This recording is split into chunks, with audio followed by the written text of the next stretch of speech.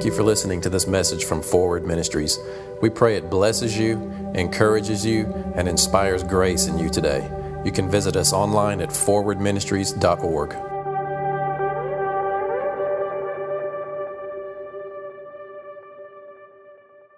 Understand that God is in you, that you are not just a person that has a list of rules that is trying to perform in life well enough to either get into heaven or to keep from getting written out of the Lamb's Book of Life. You know, we make so much of Christianity about the performance, so much about the emotionalism from day to day, and people are really struggling. I mean, even teenagers, you know, I'm telling you, I sit in my office and I meet with a lot of people and talk a lot about depression.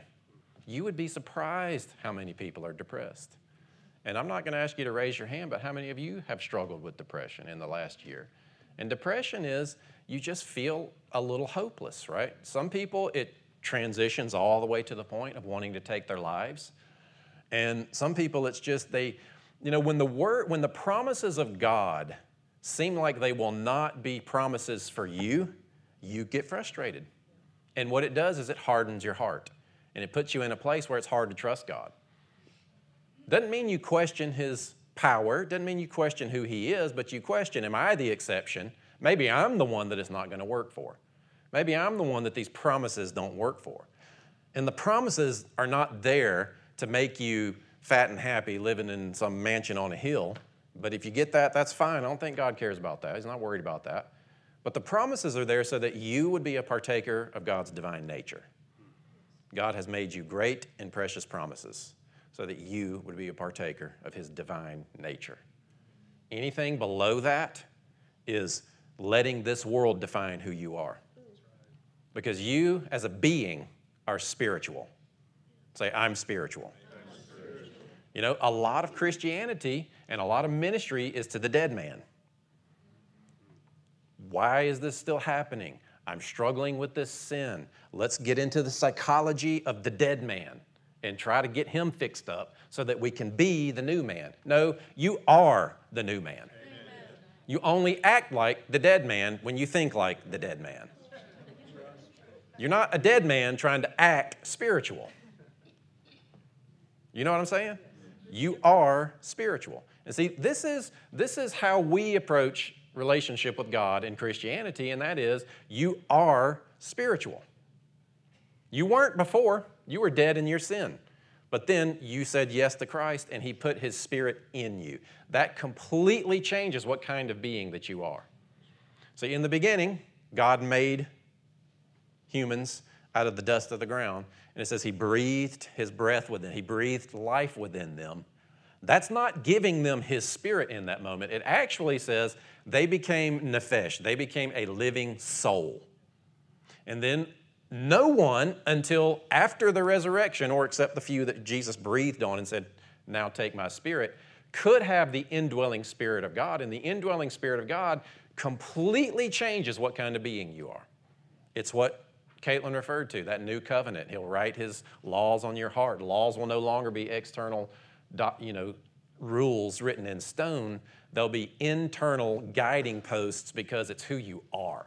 You are spiritual. Before you were a living soul, but then He makes His children, His ministers, flames of fire. You become a spirit. You become something that the world had never seen before. And it's hard to kind of dissect a lot of that. There's a lot of scripture behind realizing that until Jesus, the Spirit of God never lived inside someone. The Spirit would come upon people and empower them and anoint them for a particular purpose and a particular task. But then when that was done, the Spirit would lift off of them. Just so you know, the Spirit for you will never lift off of you. The Spirit of God still comes out of heaven to rest upon you, but heaven is within you now. The Spirit of the living God dwells in you, and you are spiritual. Because I'm telling you, so much of your Christianity is trying to figure out how to be spiritual. And when I say spiritual, that's either operating in the gifts, or maybe it's just experiencing the fruits of the Spirit. Maybe for you, being spiritual is you're more loving, you're more kind, you're more patient, you're more gentle. and you exercise a little bit more self-control. Every time I say self-control, it's like you can feel boom. If you can control your tongue rather than gossiping and slandering that person, that is the most spiritual thing you can possibly do in that moment. In fact, it's more spiritual than laying hands on somebody and getting them healed. Because you are personally experiencing the fruit of the Spirit rather than the Spirit doing something for that person. I'm telling you, do you want to see the gifts in your life? Learn how to let the fruits operate in your life. And here's the thing. You're not a sinner trying to act patient. You are the righteousness of God in Christ Jesus. You have the Spirit of God within you. You are spiritual. It is natural for you to display the fruits of the Spirit. Amen. Except for when you are thinking like the dead man. And so much of church, so many sermons are geared toward, it's almost like they're trying to convince people you're still the dead man. You're still the old man. You're still your behavior. Like God is looking at you through the definition of your behavior rather than what He did for you. We talk about it all the time, but you have to understand who and what you are now and forevermore to ever think about trying to change or display His character in this world. So this series we've been talking about the Spirit, just coming around to the idea that He lives within us, all these things we've been talking about. Understanding what God expects of us once we know who we are in Christ. Because you look at like what we looked at the past couple of weeks in Jesus, we looked at the miracle of the loaves. And I'm telling you, I've heard a lot of positive feedback from you guys about the miracle of the loaves. And Jesus, feeds He gives power to the disciples to heal and cast out devils. They go out there, they're doing it. They come back to Him, they say, it's working. Then they jump in a boat, they go preach. And that day after they're preaching, Jesus says, there's a bunch of people here, they should eat. Or actually, the disciples come to Jesus and say, hey, these people are probably hungry. Send them away so they can go buy food. And Jesus says, what? You feed them. Right? Jesus expected them to feed them. Now, was that just for the early disciples, or is that for you today too? Because wherever you answer that question might mean whether you continue on in this message or not. It's for today. And it's for today because I think that God is incredibly smart, don't you? There's the one guy that was out there doing the stuff that was not part of the original 12 and was not part of the original 72, that John found him and told him to stop. Can you imagine? Stop healing people and stop casting out devils. Because we walked with Jesus, but you don't. It's for us, not you. That was John's attitude. He went back to Jesus. Jesus said what? Don't tell him to stop. If he's not against me, he's for me, right? That's you. You're that guy. You're the guy that overheard, the power of God is available through this man Jesus. I'm going to believe and I'm going to do this stuff. And elitism in the mindsets of the people that think that they're the special ones takes so much away from the rest of the body of Christ that are just trying to follow God. I mean, can you imagine? Here's John, walked with Jesus. What kind of impact do you think it would have had on that guy? John walked with Jesus, laid on his chest, the one whom Jesus loves. John was known. John was up there on the podium in the special chair with Jesus. You know what I mean? He's one of them. He follows Jesus. We've seen him doing things, and he steps off the podium. He says, "You stop." What would you do? I'd say, forget you. I'm following. That's the guy I'm following. I don't know who you are, but this guy's who I'm following. I'm telling you, that explains Christianity, or the state of the church, unfortunately. Stepping off the podium, I represent Jesus. You don't. You got to stop what you're doing. Anyway, that's a side note. I didn't even have that in my notes. I don't even know if I have notes today. Anyway, to get you to realize being spiritual is not just let's figure out how to get miracles. That is such a part, it is part of it, and we want to see that stuff happen. But it has more to do with you knowing who you are, because when you know who you are, you will just naturally live within this power. And the early church knew this, and the early church thought this way. So I have a lot of scripture here. At least it feels like a lot, but we'll probably get through it pretty quickly. We're going to start in 2 Corinthians chapter 4, verse 5. All right, you ready? I'm going to be reading out of the NIV because the reason you pick different Bible translations is to get the concept best of what's said. Some people will say, well, you got to stick to the King James because the King James is the most anointed one, and the King James is the one that's like the Word of God, it's God's anointed translation.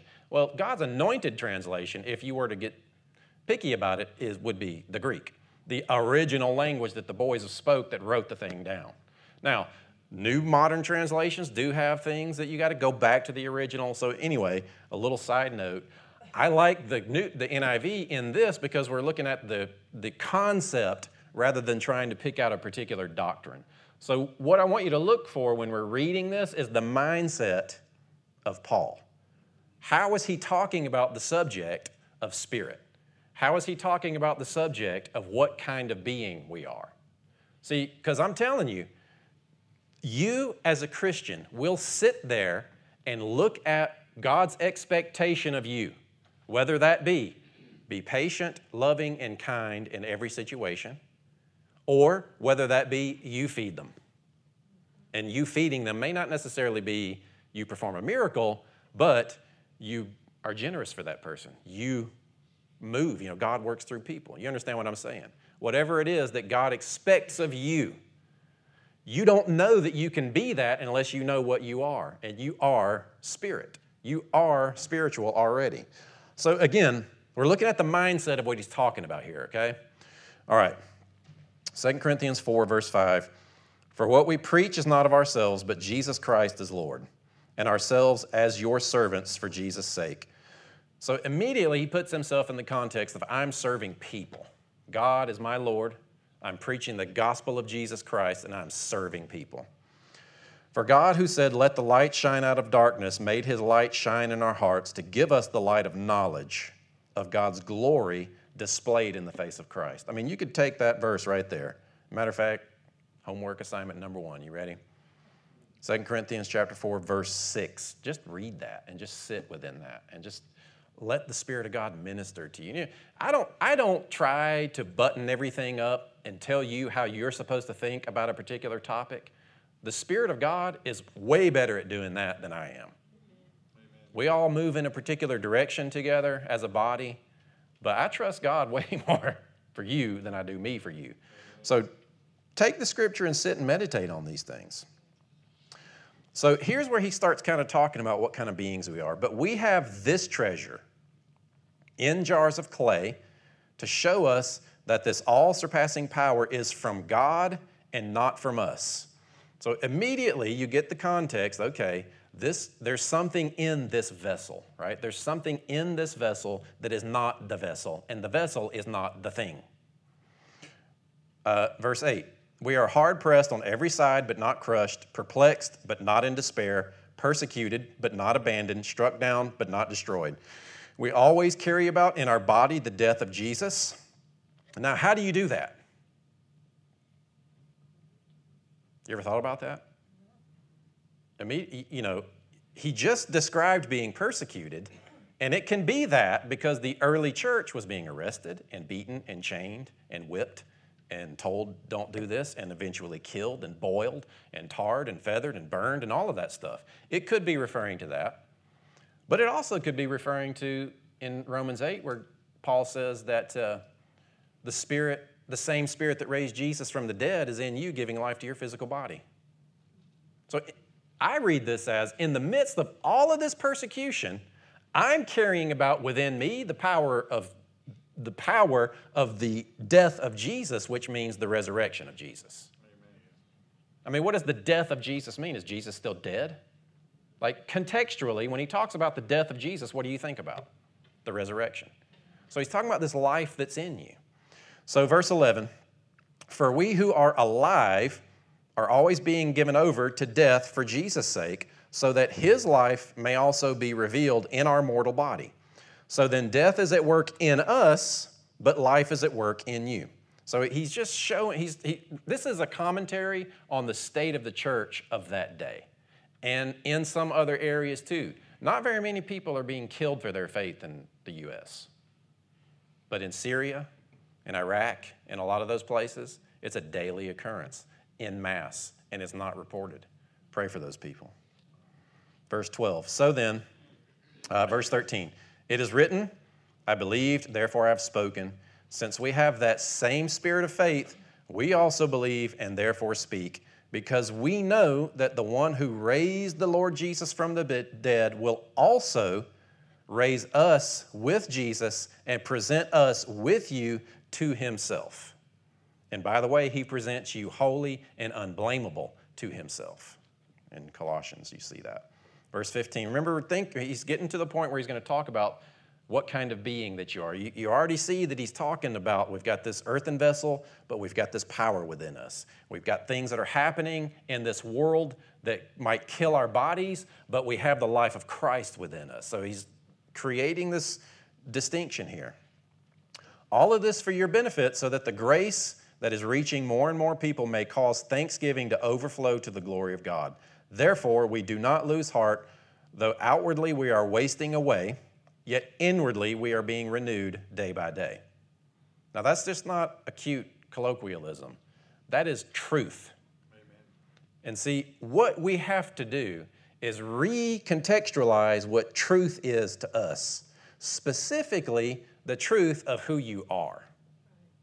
So many people believe the lies about themselves, or you believe your temporary behavior about yourself more than you believe your eternal identity about yourself. Are you with me? Most people, when they're struggling, feel that their identity is defined by the struggle rather than who they are in Christ, rather than the eternal identity that they are. Now, so watch what he does here. So we fix our eyes, 17, for our light and momentary troubles. Wait a minute, people are getting their heads cut off and boiled and burned, and our light and momentary troubles, okay, are achieving for us an eternal glory that far outweighs them all. Man, Paul knew a secret. He's like, I don't care what I go through in this life. I don't care if it's depression. And Paul was depressed. I mean, he speaks out of his anguish and dark emotion in Timothy. Go read 1st and 2nd Timothy. Paul was struggling. Now, he knew the truth. He wasn't going to backslide, but emotionally, he was depressed.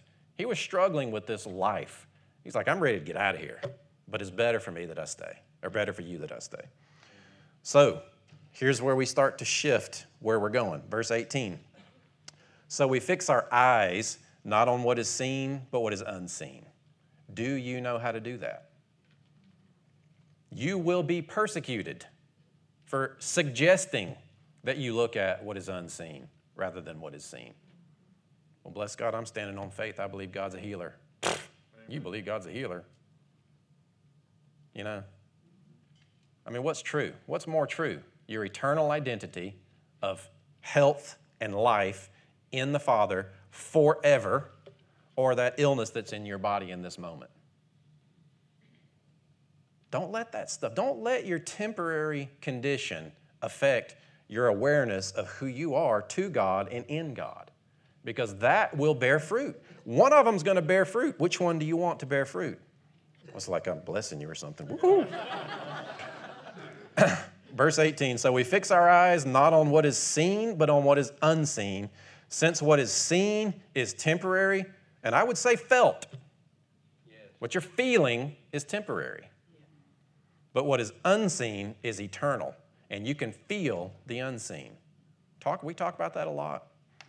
He slides right in. You know, sometimes the chapter and verse throws you off. I'm going to go back to verse 18, and then we'll just continue on into the next chapter because it's the same letter. So we fix our eyes not on what is seen, but on what is unseen, since what is seen is temporary, but what is unseen is eternal. For we know that if the earthly tent we live in is destroyed, we have a building from God, an eternal house in heaven, not built by human hands. I don't look at what is seen, because what I know is that if this is destroyed, or if this is depressed, or if this is suffering illness, I have an eternal house in God. And it's now. It's true of you now. Amen? Verse 2, 2 Corinthians 5, verse 2. Meanwhile, we groan, and it's like this paradox, back and forth. Meanwhile, we groan, longing to be clothed instead with our heavenly dwelling. Who wants that? And it makes me think, well, Jesus prayed, your will be done on earth as it is in heaven. So it's like you can wait until you die to experience the really good stuff from God, or you can just go ahead and believe that God wants those things for you now. God's will for humankind is seen in two places: the garden before sin and eternity. Everything else in between is a mixture of God's will and mankind's choices. Your cancer, your depression, your suicidal thoughts, your kids that aren't paying attention to you, the president, what's going on in Syria, none of that stuff. So, meanwhile, verse 2, meanwhile we groan, longing to be clothed instead with our heavenly dwelling. Because when we are clothed, we will not be found naked. For while we are in this tent, we groan and are burdened, because we do not wish to be unclothed, but to be clothed instead with our heavenly dwelling, so that what is mortal may be swallowed up by life. Now, the one who has fashioned us for this very purpose is God, who has given us the Spirit as a deposit guaranteeing what is to come. Therefore, we are always confident and know that as long as we are at home in the body, we are away from the Lord, for we live by faith, not by sight.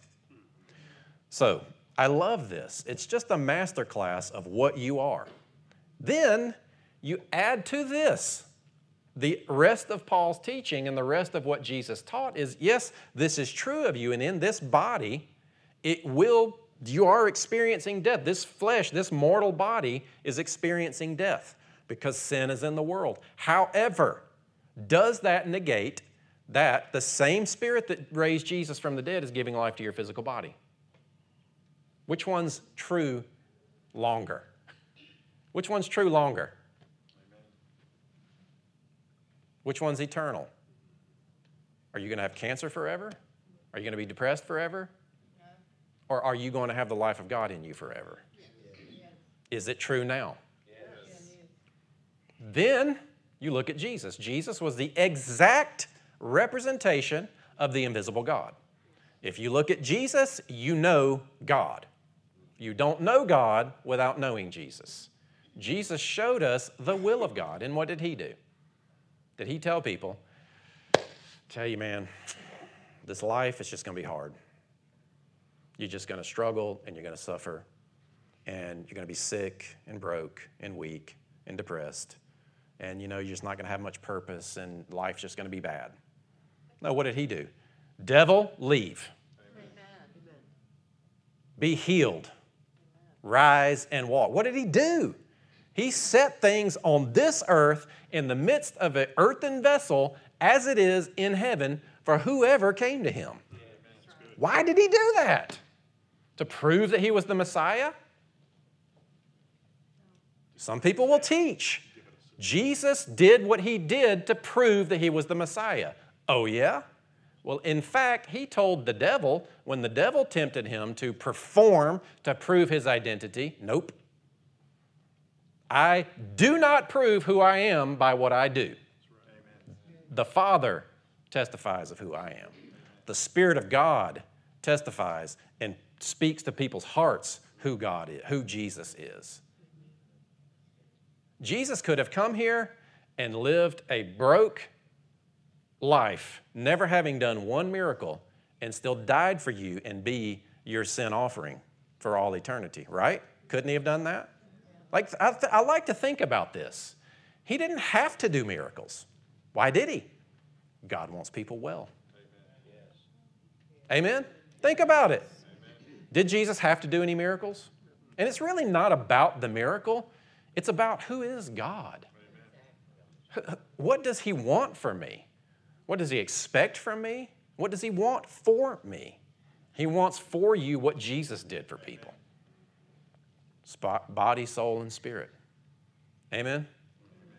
I mean, it's like We have to know who God is, and you understand him through Jesus so that you can live within the power that is within you, not so that you can perform your way up to God's acceptance, but so that you can represent God. Man, I'm telling you, Angela represented God well to Story. That's what it's about. Angela could have sat there and said, well, I'm depressed. I'm unqualified. God can't use me. What'd she do? She got over it. She let God work within her. And then she stepped out in that and lifted somebody else up. That's it. That is it. I mean, that is it. Shall I say it again? Yes. Seriously.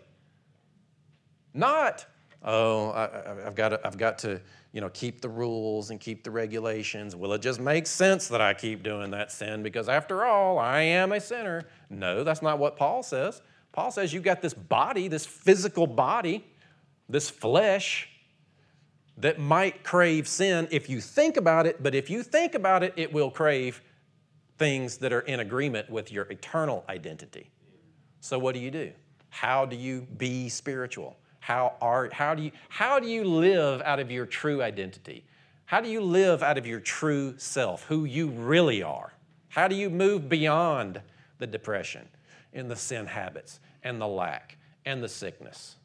How do you move beyond that stuff? What do? You just do it? Do you just, well, this is what the law says, so I'm just going to do it because bless God, that pleases God. Well, yeah, but your heart's not involved in that. Do the right thing. Obviously do the right thing. But where's your heart with him? Where's your mind with him?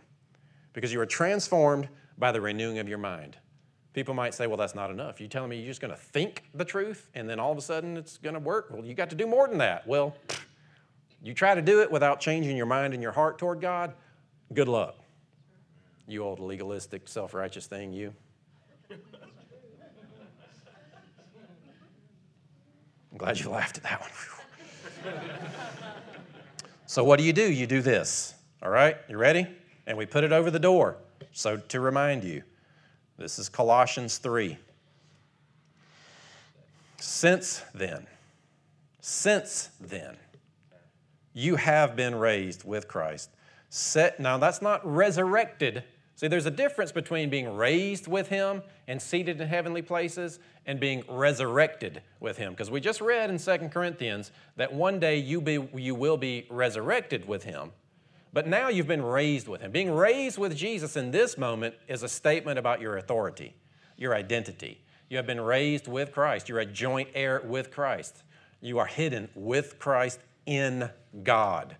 That's who you are. You have been given the keys to the kingdom.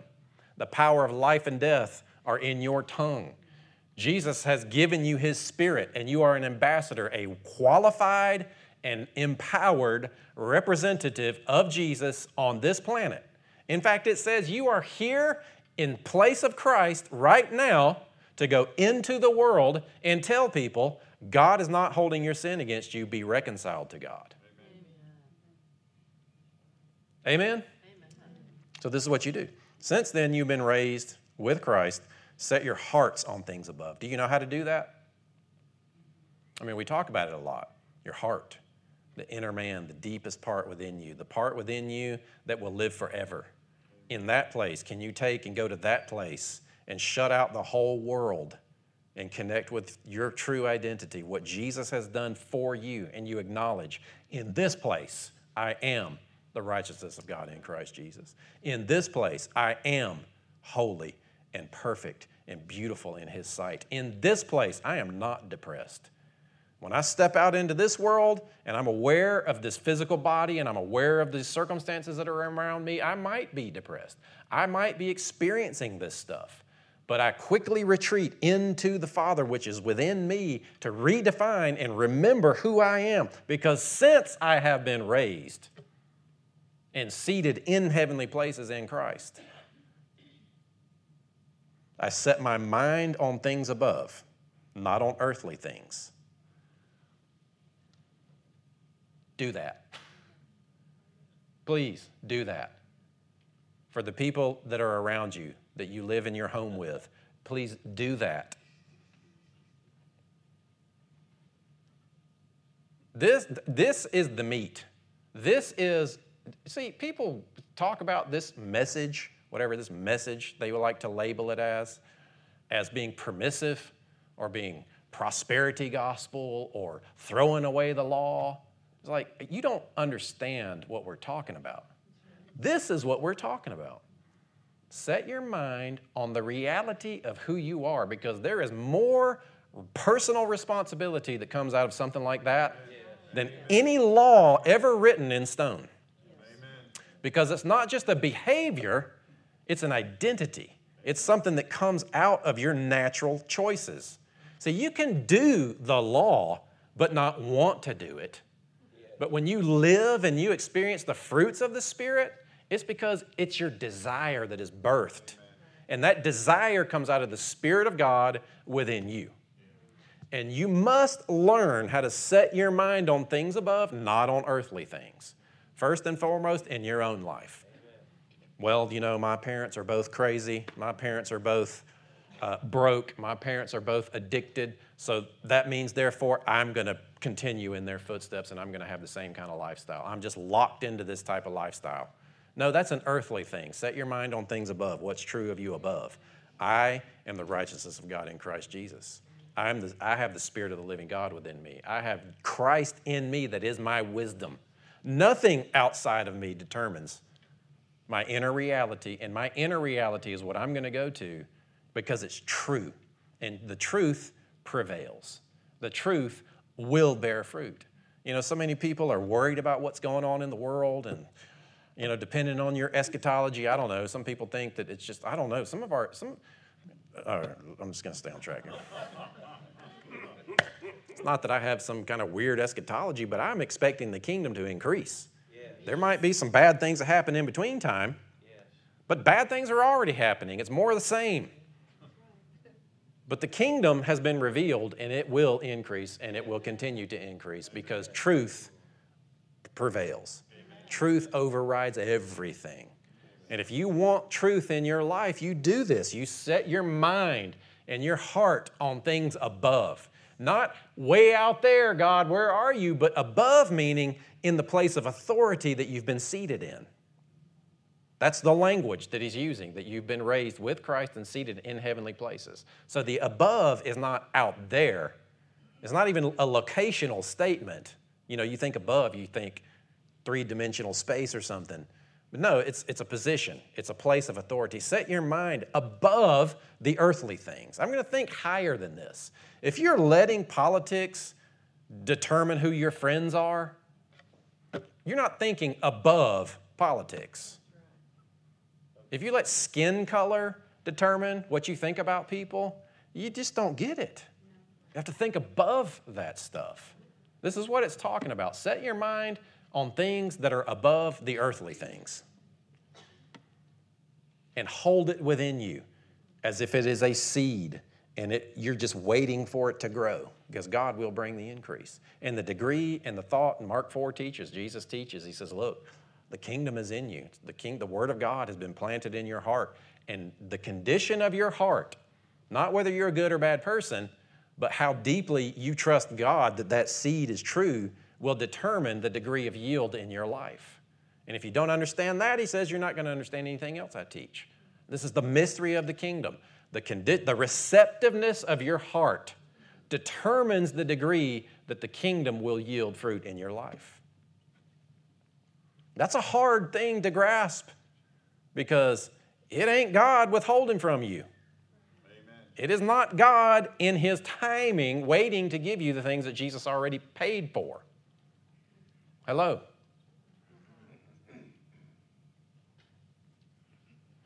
For you died, and your life is hidden with Christ. Last verse, ready? Because we're talking about, okay, well, what do we do? How do we do it? How do we do Christianity? How do we do? How do we become the things that God expects us to become? It's in this. What we just read, set your mind and your heart on things above because you are transformed by the renewing of your mind. Well, I've got this pattern, and see, what I've got to do is I've got to put locks on my computer. And I've got to stay away from these kind of people because these kind of people make me sin. Well, it's like, are you Muslim? Because the Muslims make their women cover themselves up so they're not tempted.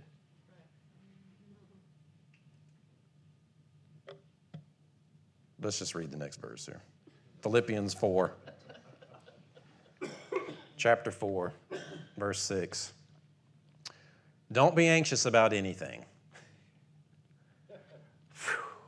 I mean, he just throws that out there. Don't be anxious about anything. Man, I'm telling you what, I would love to just be able to say that in counseling. People come in worried, stressed out. Don't be anxious about anything. What's next? It's like, stop it. Are you anxious? Yep. Stop it. What's next? That's why I don't have a lot of follow-up visits. I'm serious. You think I don't have a whole lot of follow-up visits in my counseling because it's like, okay, here's your life. This is what you're doing wrong. This is who you are in Christ.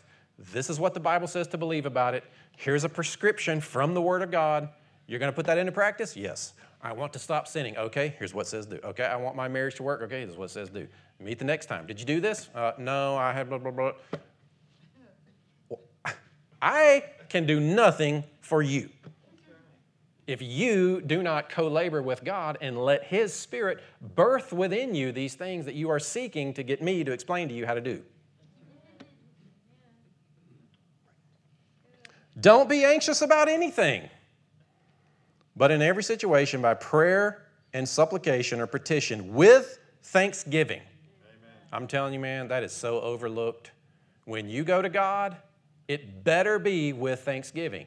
Because if it's not, then it's just going to be a bunch of moaning and whining and complaining.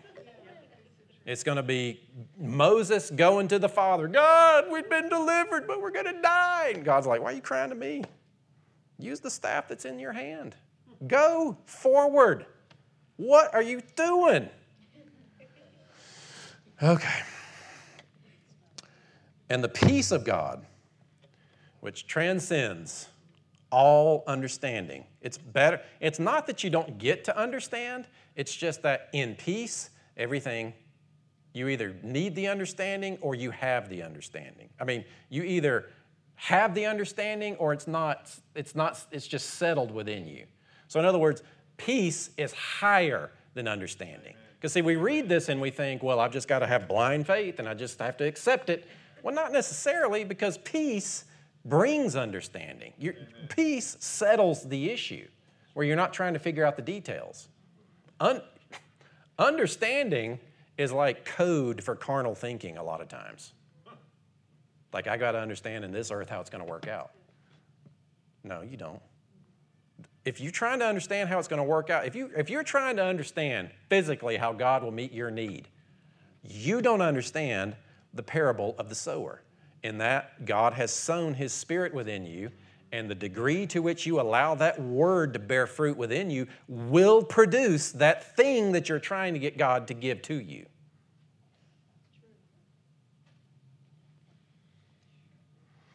And the peace of God, which transcends all understanding, will guard your hearts, because out of your heart flows everything. And your minds in Christ Jesus. Finally, brothers and sisters, whatever's true. I mean, what's true? What's true of you? Like when you're facing something, ask yourself, what's the truth here? What's true in this moment of who I am, who God is? Will God always be that? You can't take away from God His character and label it timing. Like that's what we do. We strip away the power of God and then we call it timing. Well, God's not going to be that for me right now because it's not in His timing. God's always going to be everything that He is. You can't stop it. You can just choose in your heart how receptive you're going to be in that moment.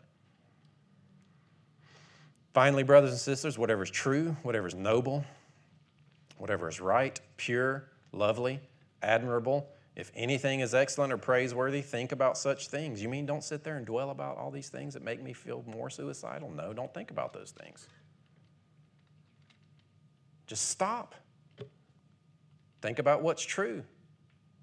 Wow, that sounds, easy for you to say. Well, I've been there. I've sat facing a gun, taking pills, hearing voices.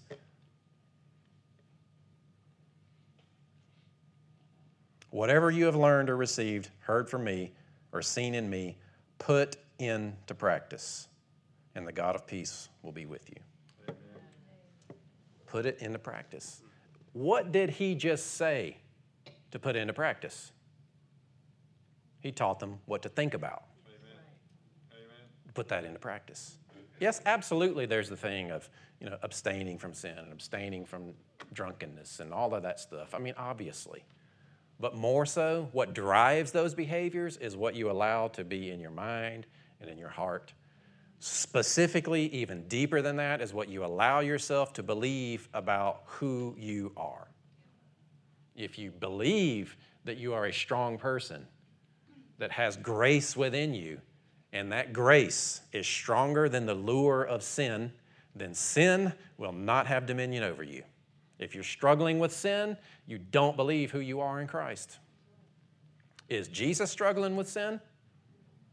Is Jesus in you? Is his power in you? Are you under the old covenant where God is expecting you to keep all those 613 laws? Or are you under the new covenant where it's defined by what he's done for you, and the Father and the Son uphold this covenant, and you are in it because of your faith in their work together? Amen. Right? And then you set your mind into that place, and it will bear fruit. It will bear fruit. And then when that inspiration or that grace, see, a huge part of why we are not personally experiencing victory or experiencing the promises of God is because we don't seize grace. And I'm telling you, this is what he's talking about. Put it into practice. Because if you put it into practice, then there's peace. So this is my challenge to you. And I'm wrapping up this series, but this is a topic that we really always visit. Act on moments of grace. Act on moments of inspiration. What if Angela had not stepped out and acted in that moment of inspiration toward Story? Or the other girl that ministered to her? What if those guys had not acted on that moment of inspiration and not had that camp? Maybe that was the thing. For whatever reason, it happened where Angela was able to experience that. There are things that people need you to act on. Not because God's disappointed if you don't, but because you represent God. Amen. And the more you know who you are, the more you'll represent God well. Because you're not constantly looking back over your shoulder waiting for God to stab you in the back or something or kick you out the door. It's like, ha-ha, you're out there now, you're gone, like he's tricking you or something. No, he's got your back. Amen. I mean, it's weird the things we think about God. It just is. You don't know that you think those things, but you do. I wonder if this is going to be the sin that where God finally turns his back on me and casts me out of him. You have forgotten the strength of the sacrifice of Christ.